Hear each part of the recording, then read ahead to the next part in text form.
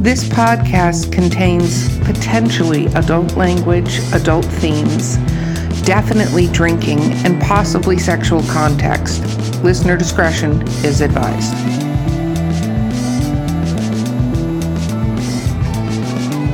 We're recording. Welcome to Drinking with Authors, the podcast and YouTube channel. Woo woo! We're so fancy. Okay, I'm your host, Erica Lance. With me today is J.M. Paquette. And our guest today is the amazing, and in a completely different time zone, Tia Simmons. Woo! Okay, let's first talk about what we're drinking, because that's important. So I have Drinking with Authors swag, which I'll send you if you want it. And I actually found a ginger beer at the back of my fridge. I didn't look at the expiration date. I didn't need to. And I mixed it with Honey Jack. So we'll just see how this goes. And if I make it all the way through the podcast, it's cool. JM, what are you drinking there? I'm actually drinking fancy hot tea. It's called Kompot, and it's like this red, fruity Russian tea in my Annette Marie mug. Okay. That's because Jen can't drink alcohol. Anyway, TS, what are you drinking? Well, it's only 10 o'clock in the morning here in Australia on a Sunday morning. So coffee, unfortunately. This is not the true spirit of Australia, I feel. I'm just saying, I'm going to throw it out really there. Not. No, it's not. I really feel like you should have been. It's 10 a.m. in Australia here. So obviously beer. It's very much part of our culture. Yes. I actually work with one of my teams is in Australia. They're in Melbourne. And all the time I'm having to remind people for that region. I keep going, yeah, that's cool. So you scheduled that meeting. It's 3 a.m. there. They're not coming to your meeting. I appreciate you trying though. Okay. So TS, for those that don't know about you, obviously they're dumb, but tell the world what you write. So I write dystopian fiction, but with a focus on sustainability and on community. So it all started really, I guess, for me in realizing that the world's got its priorities massively screwed up. And we focus more on new iPhones and my kids wanting iWatches and all of these things. And I just thought, we've got our priorities massively screwed up. And it was that classic case of write the book that you want to read. So I wanted something that wasn't formulaic and wasn't predictable, and something that made people really think about the world we live in. I love that. I love that completely. So, but let's travel back in time, shall we? Because we just traveled forward for you, but we can travel back. And let's discuss when you started writing. Not the first book, but when did you start writing? Let's go back to then. A long time ago. Yes. So I have a bachelor and a master's degree in English Lit. But I really got burnt out after doing 2 degrees and a thesis and realizing that I just needed to take a break. So, started working, started traveling, had a family, did all those things. But it was always sort of percolating, I guess, in me. And I've started at various points and it just wasn't the right time. And this series started in 2018, so pre-COVID, funnily enough, even though there is a bit of a dystopian, the world is ending in these books, it was pre-COVID. And so that's where it started for me with this series. Well, that's awesome. So Jen is a PhD in English Lit, so I already know and can tell by the look on her face she has questions. So I'm going to feel you so much. What did you write your thesis on?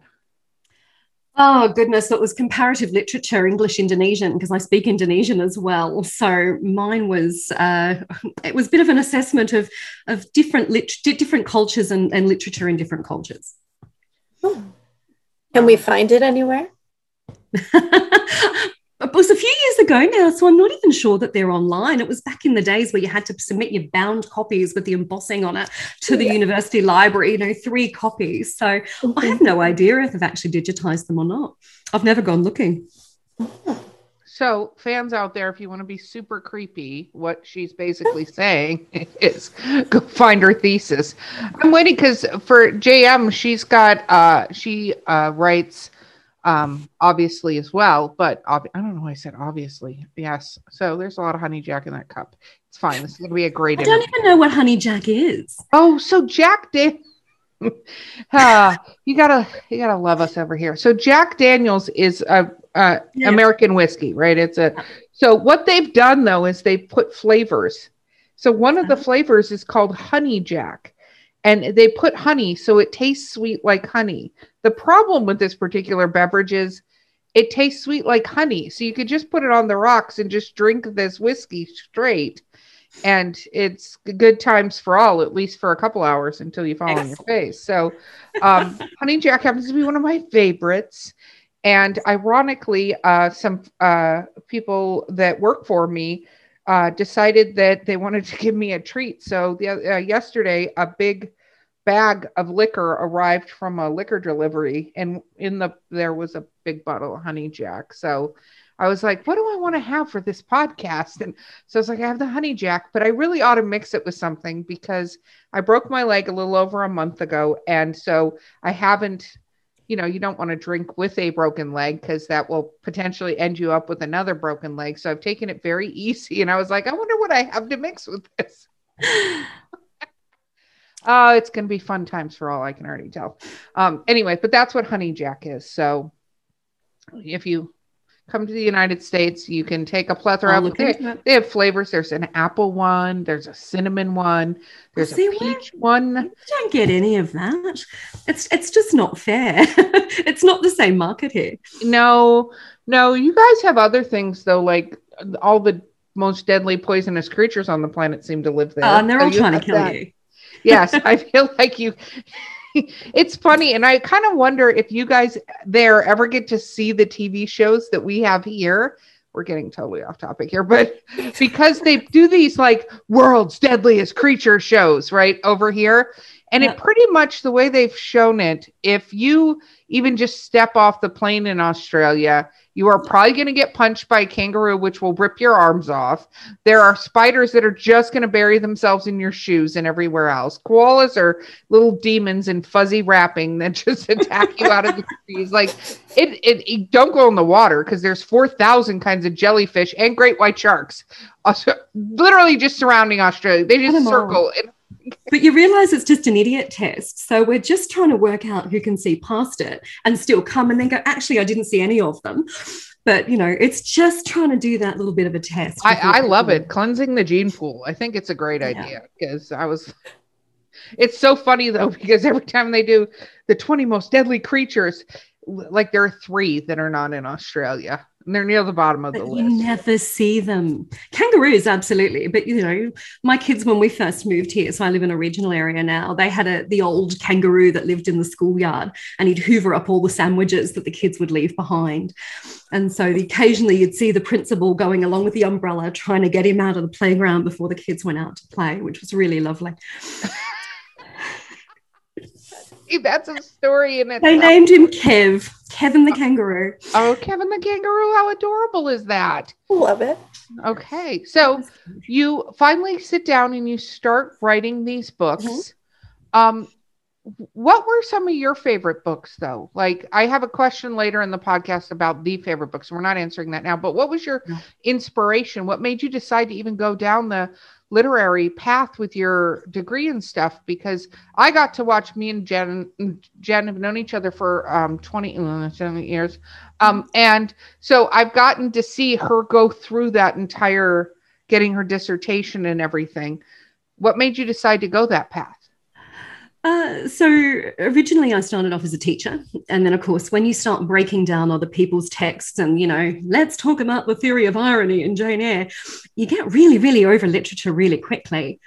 And it wasn't till I moved to different careers and I spent a lot of my time in public broadcasting in Australia, working in international development, working overseas, working with other countries, which is what overseas is, Tanya. You can tell it's Sunday morning. You're fine. I just messed up Honey Jack. Whatever you say, this is going to be golden. You can't go down from here. It's good. So it took me a long time to get back to reading for pleasure. And then I did start reading for pleasure again, and, found that I find a lot of books really formulaic. And then I found Outlander, which changed my life because it wasn't formulaic. And that's what I really liked about it. And it was this tapestry that these little characters in book 1 that would come back in book 4, and you'd be going, I didn't see this coming. And I really loved that. And I thought, I really want to do that. I really want to build a world where I have these people. And Antipodes was supposed to be a standalone.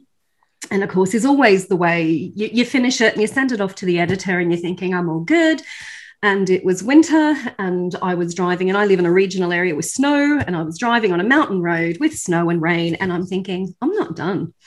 And I couldn't pull over and I couldn't take notes. And all these storylines are coming through my head about it needs to go here and it needs to go here. And so I finally had to find a spot where I could pull over with no wild animals and take some notes about where I wanted this to go. And I'm now on my 5th and final, hopefully, in this series. But the ideas keep coming. So while they keep coming, I keep writing them down. I think that's fantastic. I mean, that's what writers want in general. I agree on the formulaic. I think there are some that are definitely, some of those are my guilty pleasures, or some of the formulaic, like paranormal erotic romance. Because you can kind of just pick that up and have a happy moment. I realized what I was saying as I was saying it's fine. It's not very deep. Like, for me, when you read Game of Thrones, I almost feel like you have to study that book. That's not I'm going to sit and enjoy this book for the sheer, because it's not. There's so many layers upon layers upon layers upon layers that you can't, flit through it. But I think it's great when you find that book that is truly brings that happiness and especially sparks joy for you to start writing again. Mm. Did you want to be a writer when you went to school for English literature? I absolutely did. No, teaching. I did. Teaching was a meal ticket, quite frankly. And I'm, as you can probably tell by my not quite Australian accent, I'm British Australian. So I have both nationalities and both passports. And I've lived in both countries and taught in both countries. But teaching was one of those things that you go through high school and you have the careers advisor and you say, I want to be an author. And they say, look, sweetie, that's lovely, but what's going to pay the bills? And so they suggested that I did an education component to my degree, which I did dutifully, so that I could then teach other people's literature instead of writing my own. So it was great because I got to travel. I've taught in Thailand and Indonesia and in the UK and Andorra. I've taught and worked in a lot of countries. But it got me further away from my path, which was what I always wanted to do. And I had glandular fever in 2018 and I was having a really shit time at work. And I was home on sick leave and I spent the first week in bed watching Netflix. And after a week of watching Netflix, I thought, right, this is shit. I'm not going to do this anymore. I'm going to start writing. And I didn't stop. That is awesome. That is truly awesome. Because Jen, I think, has a similar path. What, of being sick and tired? No, the teacher thing. Oh, yeah. What the heck? I still teach, and I know exactly what you mean. Like, it's how to suck the joy out of the literature that you love. Teach it semester after semester, and you get over it. I keep changing what I have my students read just to avoid that. But now I do Lord of the Rings. I have a Lord of the Rings class, so I never get tired of that because I love the fantasy.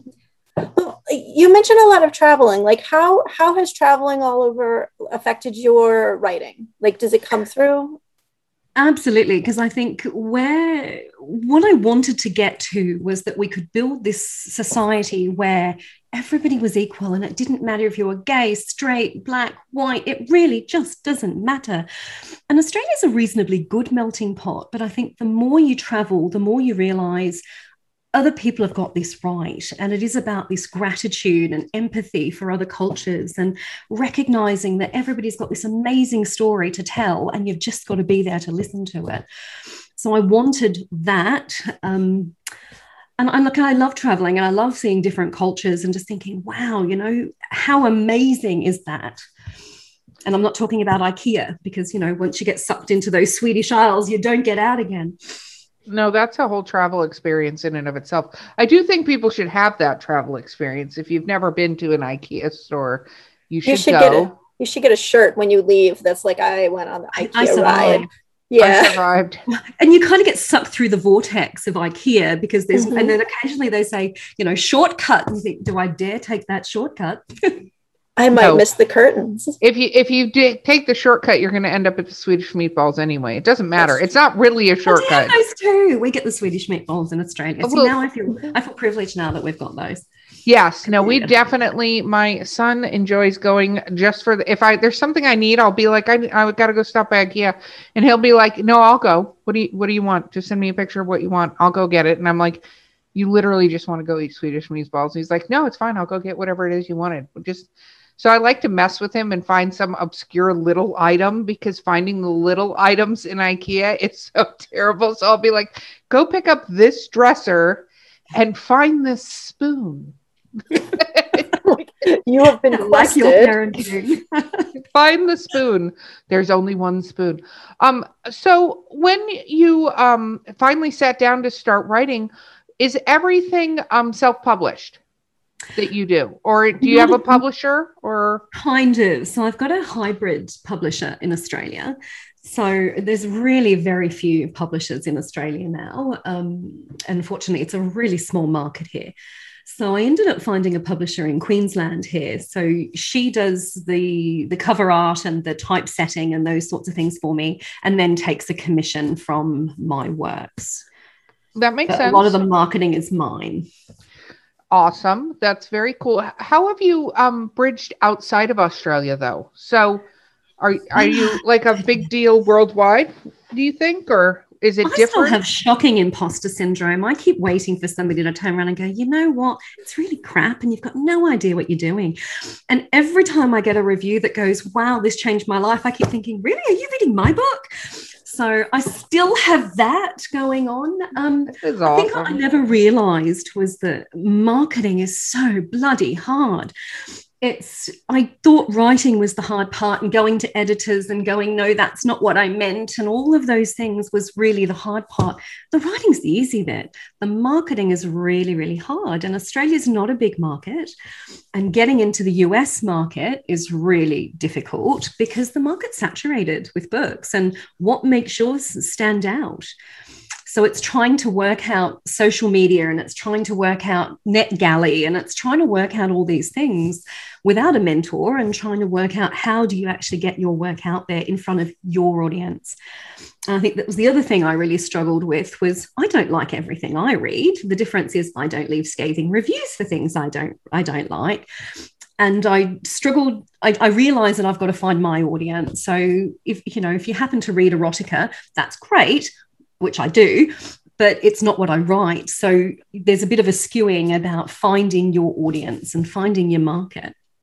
I think that's very true. That's one of the reasons, honestly, everything you just said. We started a publication company. We've talked about it on the podcast, Four Horsemen Publications, because of just that.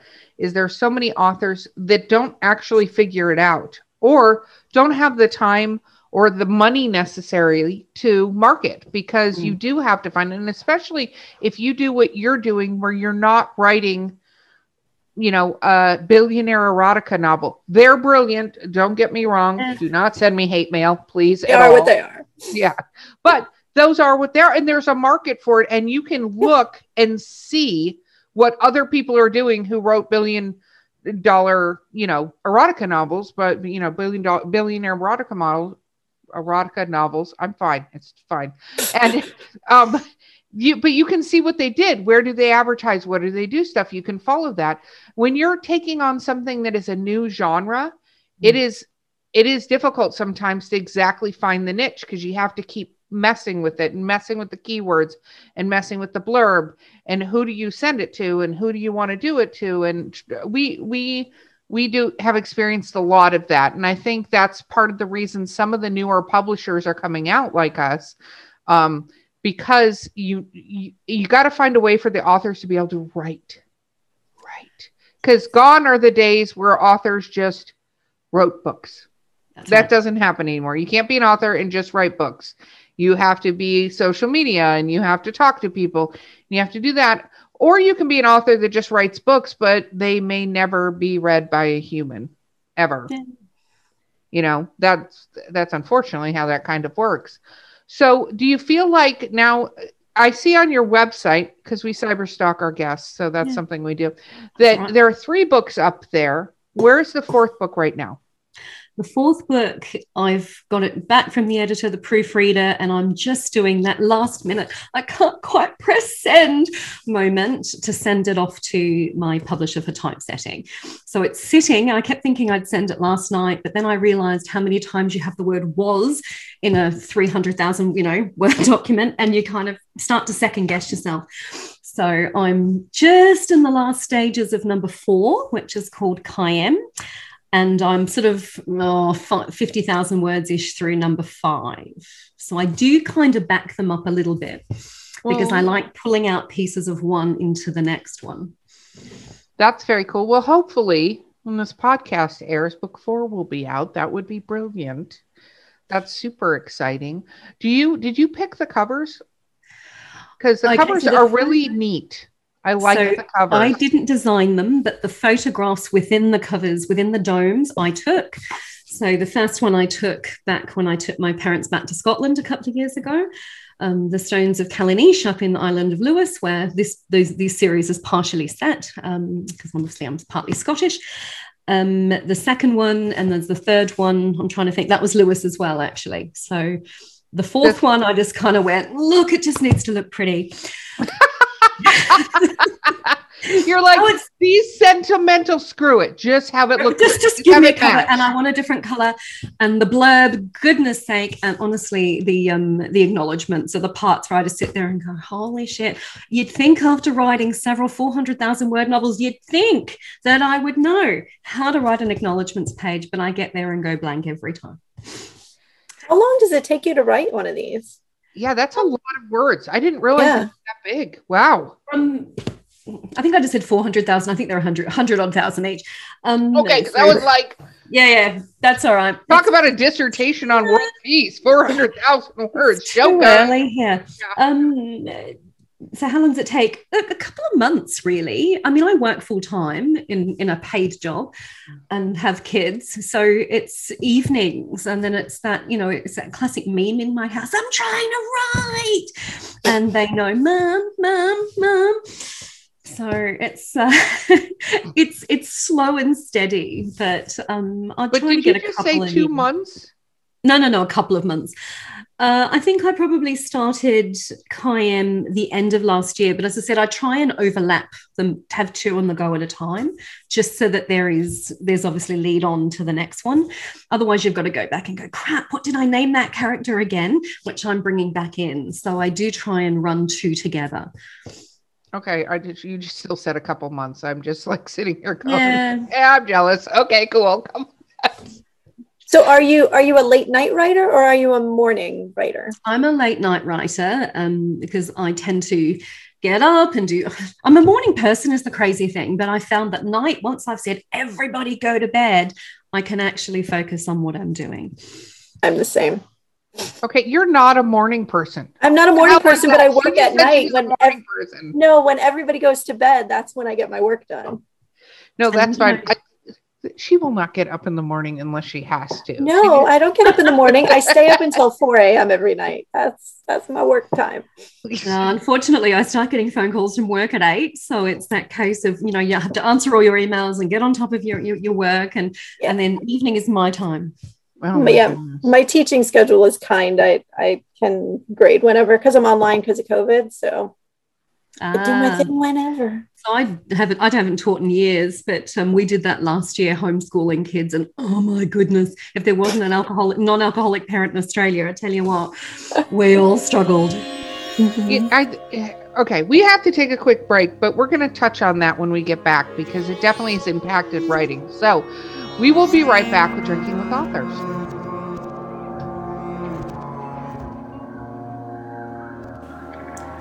This is the voice of Drinking with Authors. You are at our commercial break, and our commercial is, hey, do you want to be a guest on our show? Or do you have a question for one of the guests on our show? Or do you have a brilliant drink recipe that we've never heard of? That would have to stump us. But you could reach us at drinkingwithauthors@gmail.com or on Twitter, Instagram, or Facebook. You can direct message or even just leave a comment on one of our posts. We would absolutely love to hear from you. And we're back. We're back. Okay. We at the break, we were talking a little bit about COVID. Now, working with the people, my team in Australia, you guys took a very different approach. They're in Melbourne. Okay. Melbourne. Okay. It's like toast, Melbourne toast. Okay. No, that's different. Anyway, moving on. It's okay. You should even know what that is. When I'm talking, Jen, you know you shouldn't drink. I should have known better. It's Melba toast. Melba toast. I knew I couldn't remember it. Okay, it's fine. It's okay. I'm just offending entire other countries. No, when I talked to them in that thing, you guys have been in lockdown. Like we're in Florida and we don't have COVID in Florida per our government right now. So that's a whole thing. But you guys went into severe lockdown, right? Are you guys still in lockdown? Like people can't come into Australia, right? Life's gone back to normal for us. And I'm in Victoria. So I have a home in Melbourne and my husband lives in Melbourne. So I go up and down all the time. We clamped down really hard and really quickly. Australia, it was months in the end. I think, unfortunately where I live at the moment, we had massive bushfires at the beginning of last year. So we were evacuated for bushfires. Then there was the smoke issue for months. And then April came and the world imploded. And Australia locked down really hard, locked down all our borders, locked down our state borders, which caused us some grief. And kids homeschooled, only essential shopping, only one person mask wearing, and we deal out fines. We're really good at doling out fines and being pulled over. And my hubby's a paramedic. And so he'd be coming home from work at 2 a.m. and he'd get pulled over by the police. He's in uniform, no problem, off you go. But they did. We really clamped down. And we're in a state case now where it's been weeks since we've had a locally acquired case. There's still the odd one that comes into hotel quarantine. We put people in quarantine for 2 or 3 weeks at their own expense. Australia's clamped down really hard. So even though the vaccination rollout has started, and it's, priority level 1, 2, 3. And I'm number 375. So I haven't had one yet, but, health workers and things have had them, but we're just back to normal now. You can go to the supermarket, you can have parties, you can have people over to your house. But this time last year, it was hard going. No, and it seemed like it at the same time, though, I would say that you guys did it better than we did it here, because the reaction, like we're in Florida, which is very different than other parts of the country. And it was interesting because we didn't really go into a lockdown. Like it's still not completely locked down. We have thousands of new cases a day, thousands, literally like 6,000 or 7,000 in just the state of Florida. We didn't have that many in total. Well, that's what I'm saying. That's why I said you guys did it as hard as it was on you guys. You didn't have the amount of deaths and stuff like that, like a lot of other countries who kind of locked down, but then went to lockdown, then looked back and went, well, what the heck? It's Christmas. Yeah. Well, that happened to me. It's a Super Bowl. Okay. Yeah, spring break. Because you couldn't possibly pass it around at the Super Bowl. No, look, we went hard. We went fast. It was, and look, I was very supportive of it. I've got an elderly mum with cancer, and I just said, if she makes another Christmas, I don't care if it takes me 3 months to leave my house again. Everybody delivers. My coffee beans got delivered. My bread got delivered. Everything got delivered. Toilet paper was the thing we never saw coming, hoarding toilet paper.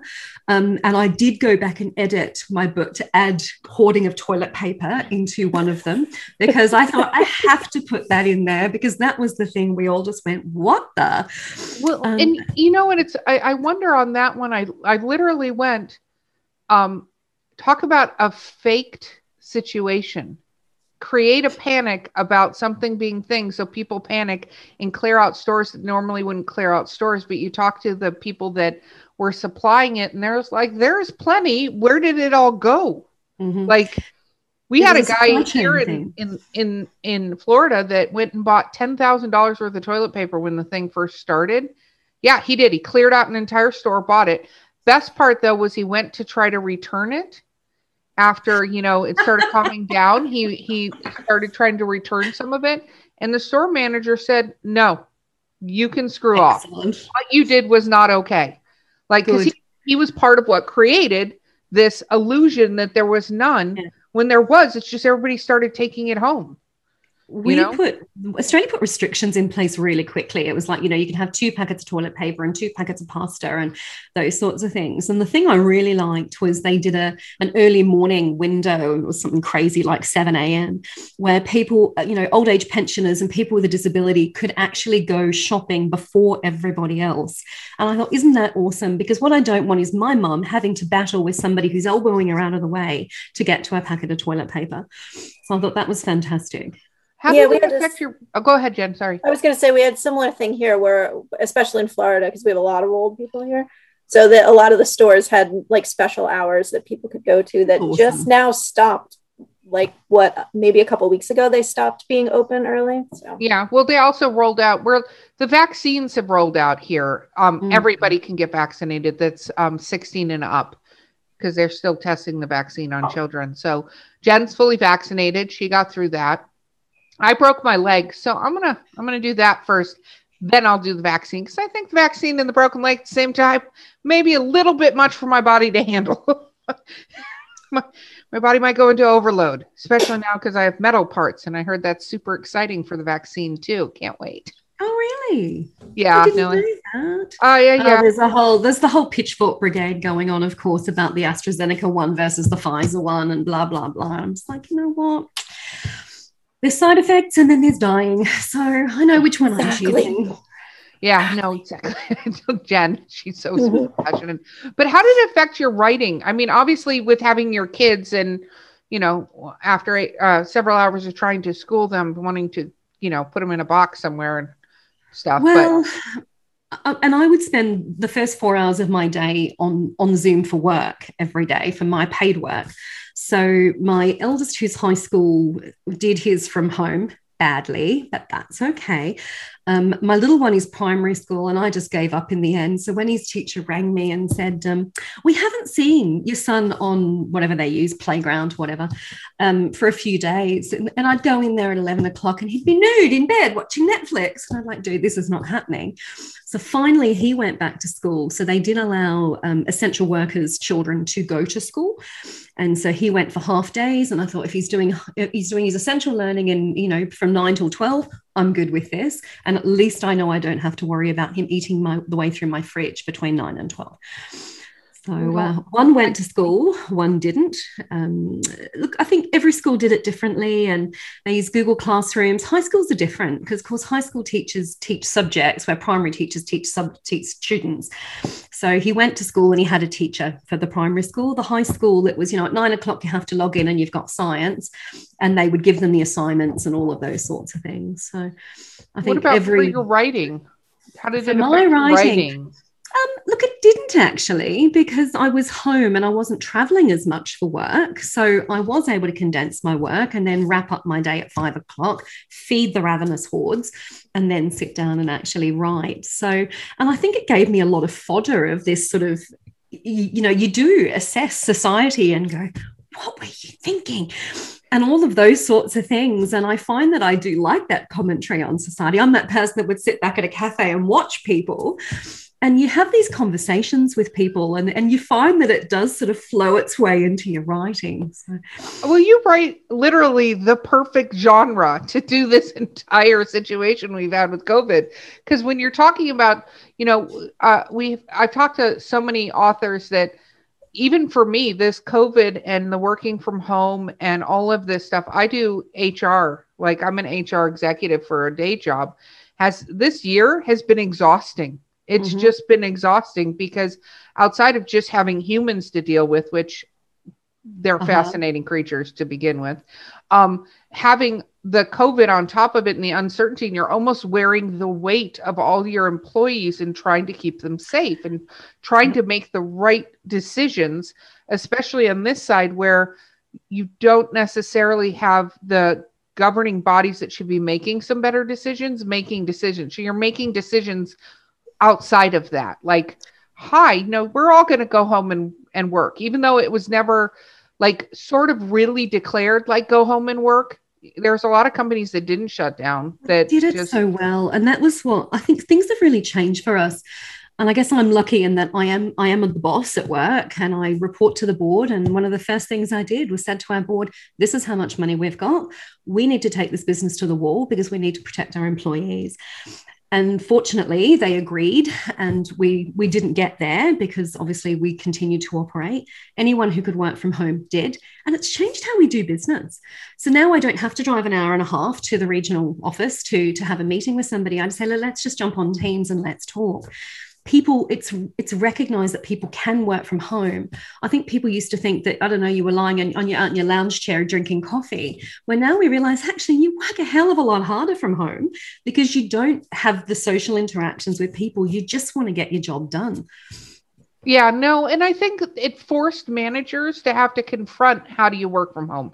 I think that was the big thing that I saw. Like, we talk a lot about it because I had a person come up to me the other day. Well, it was on Zoom, but he was like, I'm trying to decide, because we're making people decide whether or not positions can be fully remote as we're hiring new people. Can we hire them anywhere in the country? Like, is it okay? But I'm a firm believer, if you do it for one, you do it for all in that particular job. You can't go, you four are okay, but you three are not. And he's like, yeah, I'm just not sure if this working from home is workable. I'm like, it's been a year, dude, an entire year. Are they non-productive? Did you have a bad year? Blah, blah. And he's like, no. And I'm like, I'm not having this conversation with you. This is dumb. So when it comes to, so you say you have 5 books coming out in this series, and you're thinking all the time. I can tell you're a thinker, and I appreciate that about you. So what comes next? Look, I realized that sustainability is something I'm really passionate about. And, you know, I got my own little beehive last year, and they're buzzing away outside my window. So these things that I'm trying to write about is that could we go back to basics with all the technology we've got of today? So could we get rid of all the, you know, the crap like iPhones and, you know, designer clothes and $2,000 handbags? Could we do away with that? And could we bring it back to core values? And so that's the life I try to live. But I suspect that that's really still my niche. And it is finding the genre I find the hardest. So the first one I did write with a sort of a new adult focus on it. And then I realized, but that's not real life, because there's always going to be sex scenes in there, and that's going to happen. And that was the hardest part for me to write. But then I realized that that's probably not appropriate for that age group. So I removed the young adult, new adult tag for books 2 and 3. They got a little bit raunchier as they went along. Oh, wow. Well, total breakdown. I love that you didn't answer the question, though. So listen, I may be a little tipsy, but I've done this before. So what do you think is next? Just another series, maybe with a different part of the world, or another series based on sustainability, likely. I do like this dystopian, sort of genre. But I haven't really decided yet, because my head's still spinning with all these characters and they keep talking to me. So I haven't really got there yet. It'll be interesting to see. So go for it. Do you plan them all out, or do you just sit down and write? What's the process? I say to people all the time, I am so super organized in my day job. I know where things are going, and I write strategic plans and I write contracts, and I'm really, really organized. I'm a pantser when it comes to writing.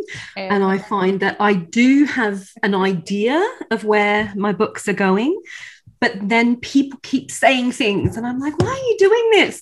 And it just keeps flowing. So it is very much a creative outlet for me. And I do find that people say things and I end up bringing in characters from 2 books ago and things like that. I really want to be a plotter, but I'm not. I get completely messed up if I plot too much. I actually did that on a recent book I started writing, and I had to throw away what I wrote down because I got wound up in what I was doing and it wasn't flowing. And I'm like, This is dumb. I need to go a different route. I have to. I'm a pantser. I'm like the epic pantser, like not even necessarily outlines or bullet points. Like I'm like, let's just write a story. I just write scenes. And to be honest, I don't even write them linear. I write the scenes and then it flows into some semblance of order. And I do find that occasionally I'll just take out a whole chapter because I think that doesn't move the story along. So let's take that out. But it's, yeah, I'm not linear and it's not sequential. It just comes, and it seems to work for me. That's good. What about dialogue? How do you feel you do with dialogue? I talk to myself a lot. I feel that if you can read it aloud and it makes sense, and then of course you want to take out all of your that's and ohs and all the things that people, say in real life but probably shouldn't be saying in text. So I actually really enjoy dialogue because I think that it's really good for the exposition stuff. How things come about in a reasonably quick way. You can actually talk about it. So I like dialogue. I love dialogue. What do you think your problem areas are, though, as a writer? All of us have problem areas that, hopefully we change and get better and have new problem areas. But what do you feel like your biggest, Achilles heel is when it comes to writing, other than was, apparently? Apparently you need to go find a replace was from what you were saying earlier. That, yeah. And of course it's a tense thing, I think, because I think in a current tense, and I write in past tense, and tense is always something that I'm constantly checking. But goodness, writing sex scenes was really hard. So I had to go and read a whole heap of romance, and I was going, really? I'm not sure I can do that.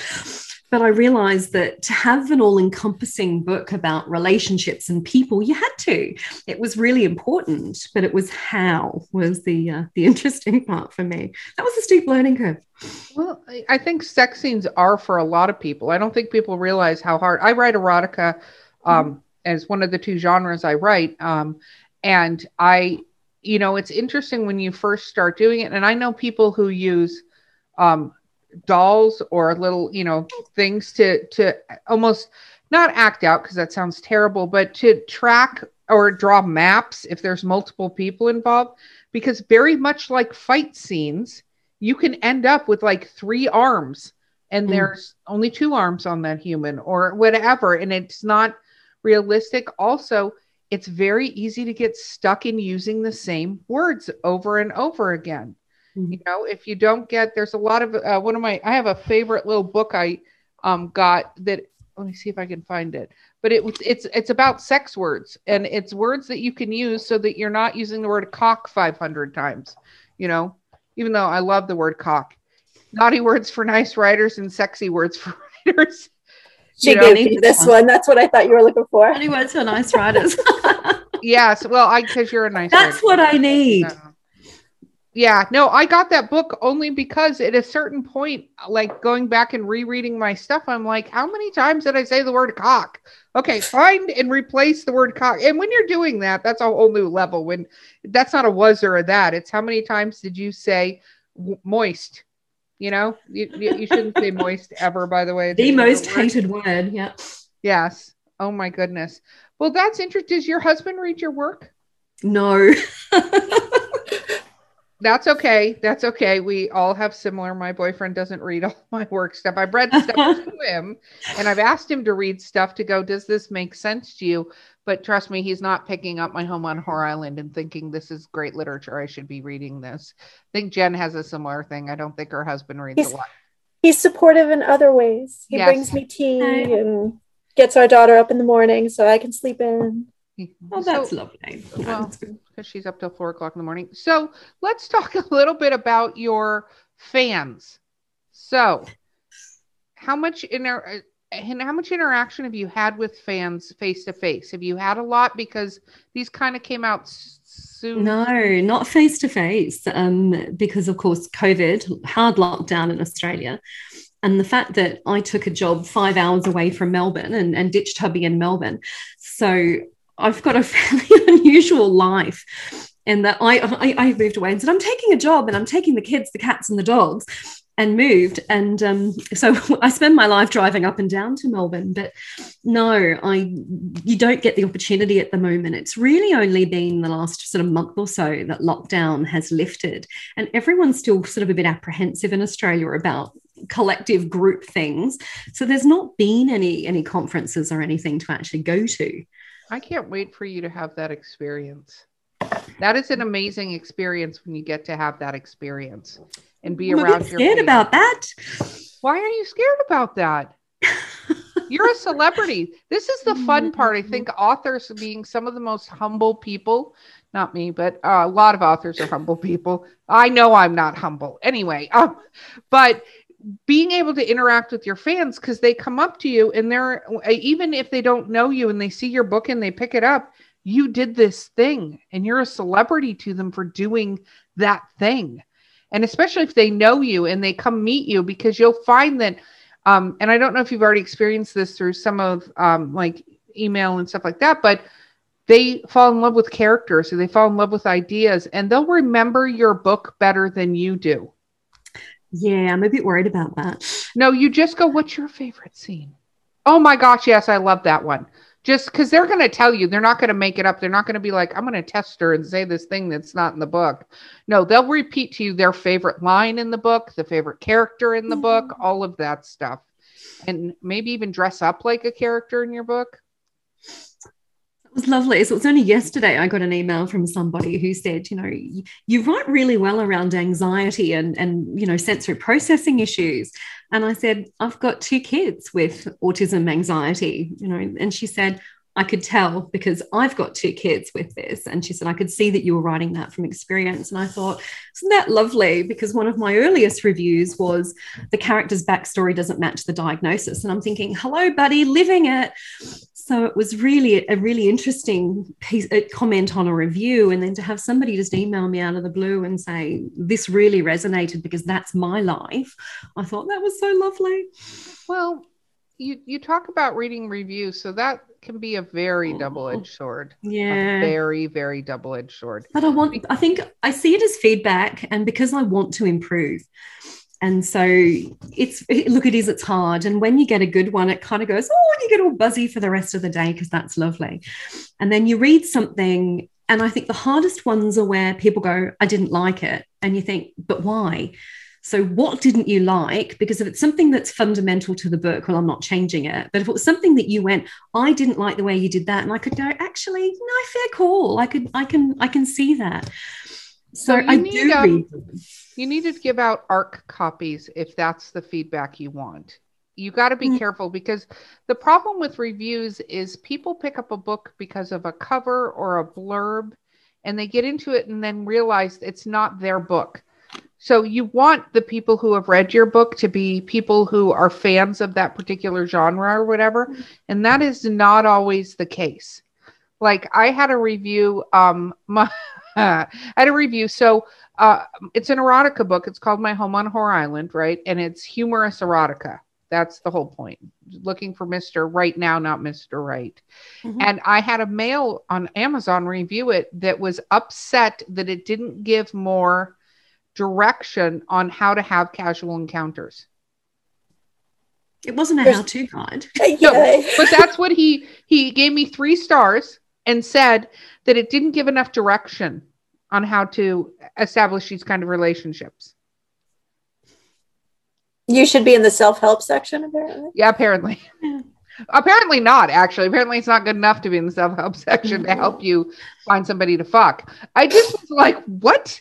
And it just is a true, exact thing to go, this book wasn't for that person. I agree with you. If you can get art copies out, and we can always talk separately on that, to get the people who are invested in reading to write a true review about what they thought of it, or a group of beta readers that are not friends, do not have friends be beta readers unless they're authors and really understand that. But it's very dangerous having friends as beta readers, because they go, oh, it's great. It's great. It's the best book I ever read. It's so fantastic.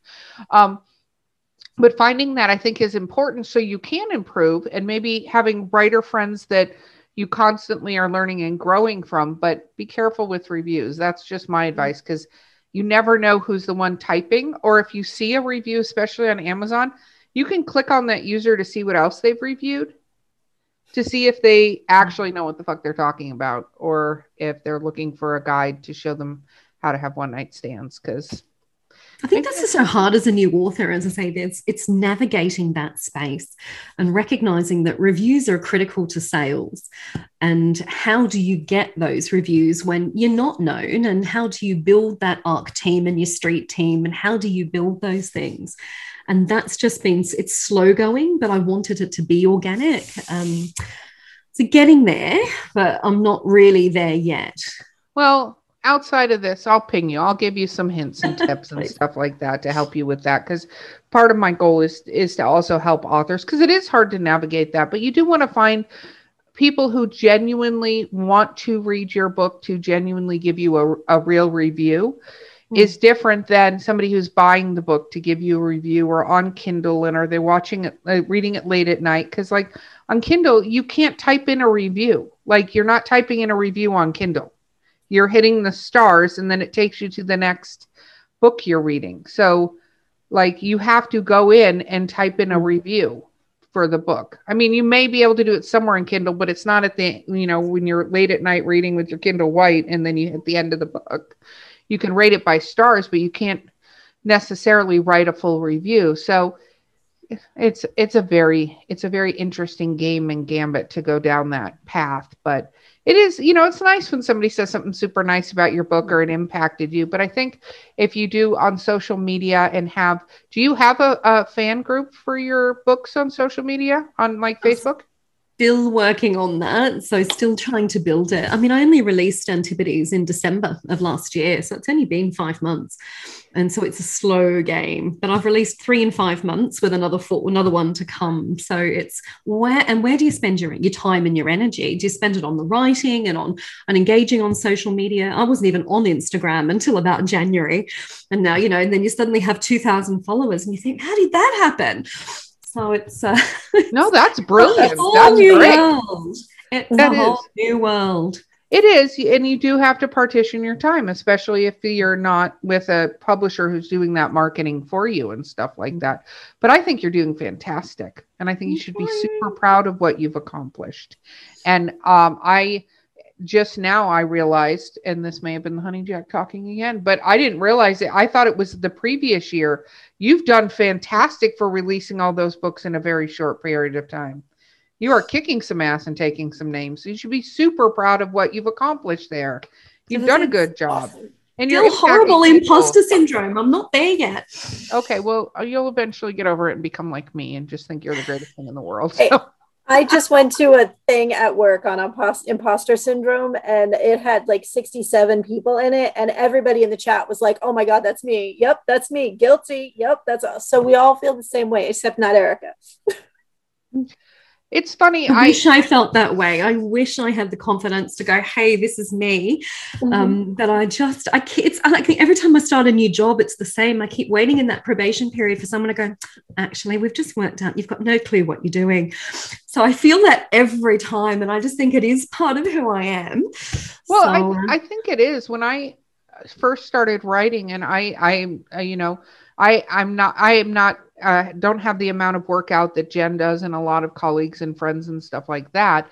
But I walked into a open mic one night, and I had like one short story published or something, like nobody, it wasn't even a big deal. And I walked in and I stood there and I went, you know what? I'm a famous author. That's just my decision. I'm a famous author. I'm kind of a big deal. I'm just going to, and I didn't walk around going, I'm a famous author, but I just in my mind went, I'm a famous author. I'm a big deal. And what was interesting is I think confidence, if you just decide that, because you're the one deciding that, you're the one producing the books, you're the one doing that, I'm a famous author. And what I found was when I would go to these events, I'd walk in and they'd go, oh, hi. And they go shake my hand. I'm like, oh yeah, no, I'm Erica Lance. And they're like, you're Erica Lance? It's literally, I have not like got a USA bestseller or something. So it's not like you're Erica Lance, but it was just owning the room. And I think as authors, we all need to own the room and not be egotistical about it, but decide you have 3 books out. You are a celebrity. You are. Look, you're on a podcast. I'm struggling with that word. But I am struggling with that word. And the crazy thing is, at work, I'm a lot better at projecting the confidence I don't feel. I just haven't got there with writing yet. Well, now you're on Drinking with Authors, who literally has thousands of subscribers. So now you're a big deal, and now you're a celebrity on the podcast. So everybody needs to email TS here and tell her what a big deal she is, so she gets it, and then she'll walk around thinking she's a big deal. And then eventually I'll be like, "Hey, do you want to be on the show?" And she's like, no, I'm sorry. I'm only on Seth Rogen. Like, we don't even have Seth Rogen in Australia. Oh my goodness. Oh, that's not good. Okay. So we're nearing the end. I didn't realize we were close to the end. Okay. So what advice would you give writers out there? What little grain of wisdom would you pass? Look, I think there's two quotes that resonate with me, and one really is start now. It's like parenting. There's no such thing as a good time. You make the time and you write, and you've got to finish it. So anyone can write, only authors finish it. And the other one is that lovely Jodi Picoult quote around, you can always edit a bad page, but you can't edit a blank one. So it's all very much around the same theme for me. It's about, I wish I'd started this sooner and, and actually finished. Well, you're catching up. So well done with that. So how do people find you if they want to find your books? What is the best way to do that? So I have a website, so TSSimons, SIMONS.com, Amazon, BookBub, Goodreads, all the usual platforms. And you're on Instagram at? TS Simons, and Facebook as well. Good. So I struggle with Twitter. I don't get Twitter. Twitter is really, there's a whole, I'm going to send you an email. There's a whole trick to Twitter. Unless you want to just fight with people, then there's a totally different thing you can do on Twitter. There's like two versions of Twitter. There's the fight with people and actually maybe share some wisdom side of that. That's what I'm looking for. Yes. Okay. We'll give you a couple tricks. You have been amazing. Thank you for being on the podcast. Thank you for having me. Absolutely. Well, you're a big deal in Australia, so of course we had you on here. So anyway, it has been Drinking with Authors. I've been your host, Erica Lance. J.M. Paquette. And we will see you next time.